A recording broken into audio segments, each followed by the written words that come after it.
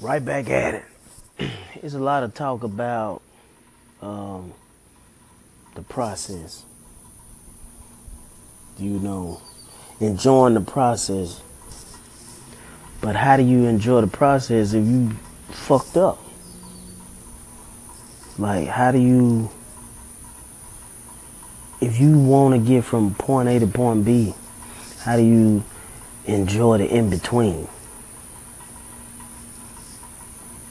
How is that possible? Is that possible? The process. Wednesday, August 16th, or August, August 16th. Right back at it. The process. What is it?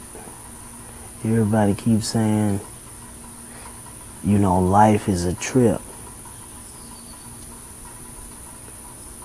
Don't worry about how this shit go.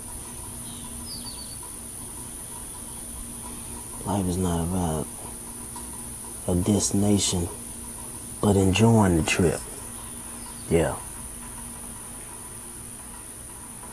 Life is not about the destination, but enjoying the trip. But how do you enjoy the trip if you really want to be over here? You know what I mean? Something to think about.